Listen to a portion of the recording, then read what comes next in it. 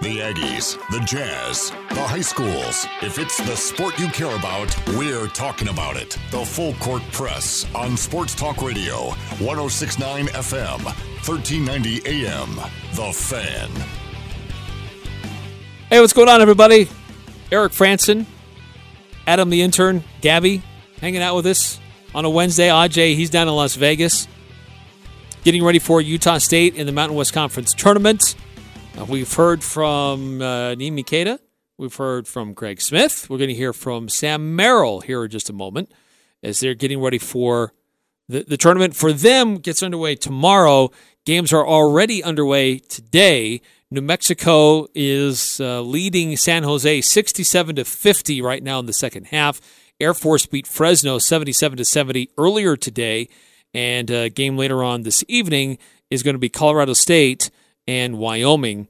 Colorado State favored by 10.5 in that matchup. Utah Jazz taking on the New York Knicks tonight. We'll have that full game coverage for you. Pregame starts at about 5:20. We'll have the tip-off at 5:30 with David Locke in the full play-by-play coverage here on The Fan. And there's like this big group that was hanging out next door. Now they're out in the hallway. And I know what it is. It's the Cowboy Festival. Yeah, the rendezvous. Cowboy Rendezvous. Yeah. That's what it's called. I forgot that was going on. Yeah, they were like jamming out next door. Yeah, that was cool. We didn't get to hear it. And they busted out cool. all kinds of different instruments. Yeah. Did you guys play any instruments? Gabby? Adam? I played trumpet for a little bit. I don't anymore. Yeah. How about you, Gabby? I don't. What? Didn't you tell me you played a little bit of guitar? I guess a little bit, but nothing like that. Yeah, that was pretty cool. That was cool. That was pretty impressive. They had like a guy with like a harness around his face. Yeah. For harmonicas. Yeah, that was cool. Yeah, cool stuff. They don't come and play for us. Darn it. Yeah, we're not that cool. Oh, we're getting there. Yeah, okay. Maybe you could like pretend to play your instruments. Yeah. Yeah, Gabby. Okay. Yeah, what would you bust out on your guitar? What would you play on your guitar? I don't know. I don't play the guitar. I don't know why you thought that, but that's okay. I'm pretty sure she told me she did. No. Yeah. No. Yeah. No. Okay. All right. You do. Utah Jazz, they're in action tonight. New York surprised the Houston Rockets. They were up by like 16 points earlier this week. Houston closed the gap, and New York was able to still hang on and win 125-123. They had New York had big help off the bench. A lot of guys contributed. That's a lot of points scored. One of the things that they did was they said, okay, Houston, you got a small lineup. We're going to attack the rim with our bigger guys. And it worked. And then while they really didn't have too many three-point attempts, Houston, did you see this? Houston had 56 three-point attempts. Oh, you got to love the Rockets. To shoot their way back into that game. New York had 30. Oh, my gosh. But here's the problem. I'm not overly concerned about New York necessarily. I think that the tactic that they used against Houston wouldn't work against Utah because we got Rudy Gobert in the middle. Yeah. But I think it should prove to be a big wake-up call for the Jazz that you can't take anybody lightly. And they did the Jazz a favor, knocking the Rockets down a little bit, getting them a little bit closer in the standings. But the Jazz have serious problems. They have serious issues. They've given up 113 points, at least, in 6 straight games, and 9 of their last 10 overall. That's insane. This once proud defensive team is a shell of its former self in that sense. Yeah, and that's putting it lightly, too. It gets bad. So they've got to get that figured out. This is a stretch to do that, but they let Cleveland score a lot of points on them. Yeah. Cleveland's a horrible team. Horrible. Colin Sexton had himself a crazy game. RJ Barrett had a great game for New York earlier this week, so that's certainly a name that the Jazz are going to have to be watching out for. But the New York has a couple of bigger guys that could be physical in the post that could cause a little bit of concern. Harkless, Taj Gibson, but they've got some younger guys. They just named a new team president, who everybody with New York, they seem pretty happy about having him there. Kind of sparked the players to play excited. against Houston.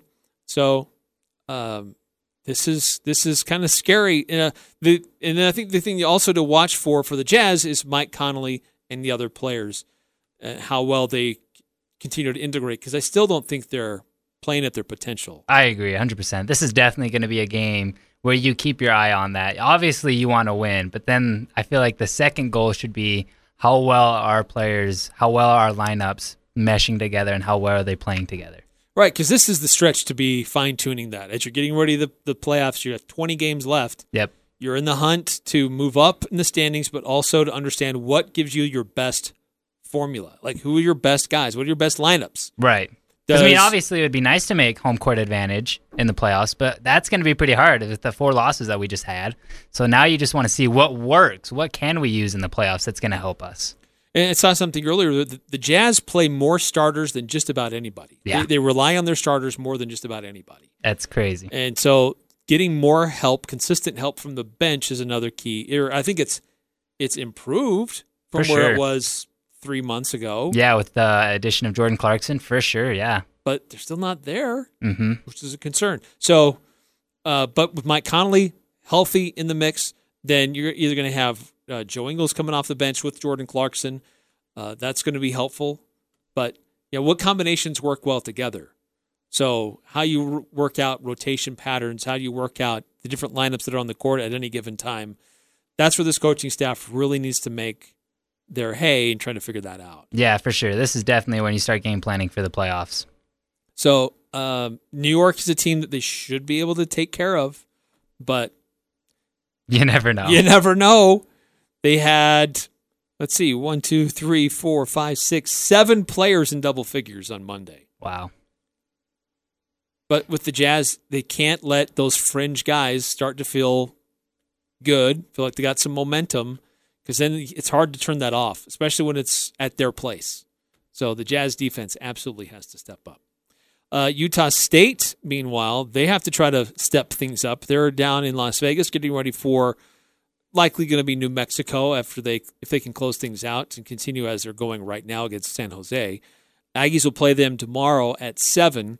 Ajay was down there in Las Vegas, and he got a chance to catch up with Sam Merrill, get his thoughts about the tournament this year, what's on the line for the Aggies, and kind of where they're at in their headspace getting ready for this tournament. Talk about you got to practice in. You don't know who you're playing, but still, what's the mood like right now with your team? I think we're excited for an opportunity. This is what you work for all summer, and this is what college basketball is all about. So we love the conference tournament, being around all the teams in our league, and having an opportunity to go win 3 games in 3 days. So we've had a good couple days of prep for whoever we play tomorrow, and we'll be ready to go. How well do you feel this team has been prepared through the season, the ups and downs, finishing it off with that loss at the pit? How does all the help prepare you guys for this moment now? I think adversity is what brings out the best in people, and we've shown that. We haven't been perfect this year. Had a couple bad losses, which isn't like us, and obviously with all the injuries and stuff as well. But we've been able to respond every time. We lose 4 out of 5 to start conference play, and we respond, and I feel like we've been playing our best basketball. And we didn't play great the other night, but that happens, and hopefully we can respond this weekend. But I think we're ready. We've gone through this last year. How does that help you guys, especially the guys that are back? Yeah, there's a familiarity with the atmosphere, with the court, with just how things go. So, but every team has that. Every team has returners who have played in this. So. Hopefully we get an opportunity to get to the championship game, but it starts by winning Thursday. And with that, the newcomers that come in, the intensity ratcheted up a couple notches. What do you tell the young guys that are coming into this 3 games in 3 days? I think the biggest thing is you can't win the championship unless you win game 1. So everyone talks about the 3 games in 3 days, but our focus needs to be tomorrow night, and it will be. But for the young guys, got to just lock into what you have to do. The intensity is going to be there, but we get confident in our game plans and in our style of play. So if if our guys are locked into what they're supposed to do and do what they're supposed to do, then we should be in good shape. And you make first team All Mountain West. I know you could care less about that, but what is your thoughts on the coaches seeing you as one of the best players in the conference? I'm just grateful for those that voted for me, and like I've said before, you don't get these awards unless your team is good. So that's the most important thing. For you personally, obviously, you've put together quite the resume for a career at Utah State. How much does that motivate you to keep this run going, knowing that with one loss it could be all over, to keep it going and push it into an NCAA tournament bid? Absolutely, that's where we want to go, and that's been the goal all year, and want to finish this thing off on a high note. I know whatever happens, I'll be happy with the effort that I've put into these 4 years, but definitely want to do something special here. How do you guys? What do you have to do to get to that point, to punch your ticket to an NCAA tournament? Well, we got to win tomorrow night first. Like we've been saying, you can't look ahead. You can't get distracted with bubble talk or bracketology or anything like that. You just got to focus on winning game one, and then the rest will take care of itself. We can do that. I feel like you came back for this. I mean, this is kind of what the whole team, but in part to do this tournament and to do more than you did last year. How does that play into how you see this week and this the journey coming up within this month? It's like I said, it's what you play for. It's what you work for. And regular season's fun, and it's exciting to play in all these different venues. But at the end of the day, this is what it's all about. And, we want to have the best March that we can have. Last year was great. Didn't end how we wanted it, but we want to do what we did last year and get even further. Thank you. Thanks, Sam. All right, so there's Sam Merrill. Yeah. Did you hear a common theme, at least from the players? Adversity. Kata said it earlier. Sam Merrill just said it again. I get it. Some of it is there was definitely adversity the team was going through. Sam was not always healthy. He had bad ankles for a part of the season. Nimi had his knee injuries that he was battling back from. Came back, then got hurt again. I think there was a stretch there where Brito was not healthy. Kuba was not healthy for part of it. There were a lot of guys that were battling injuries, and there was legit adversity, but I think some of it was also kind of self-imposed with how they didn't close out Boise State, how they let that collapse happen, how they didn't close out New Mexico and allowed that collapse to happen. But this is a team that its core has been through a lot, right? And I think Craig Smith alluded to that too. Like, look, we've gone and played some tough teams, and we've beaten some tough teams in different venues, even in what were supposed to be neutral site games when they played Florida. But this is a team that a year ago played really well for 3 games in the conference tournament and won the conference tournament, and that core of that team is back. So they know what to do. The younger guys or those who haven't experienced this yet, they'll figure it out. They'll have to.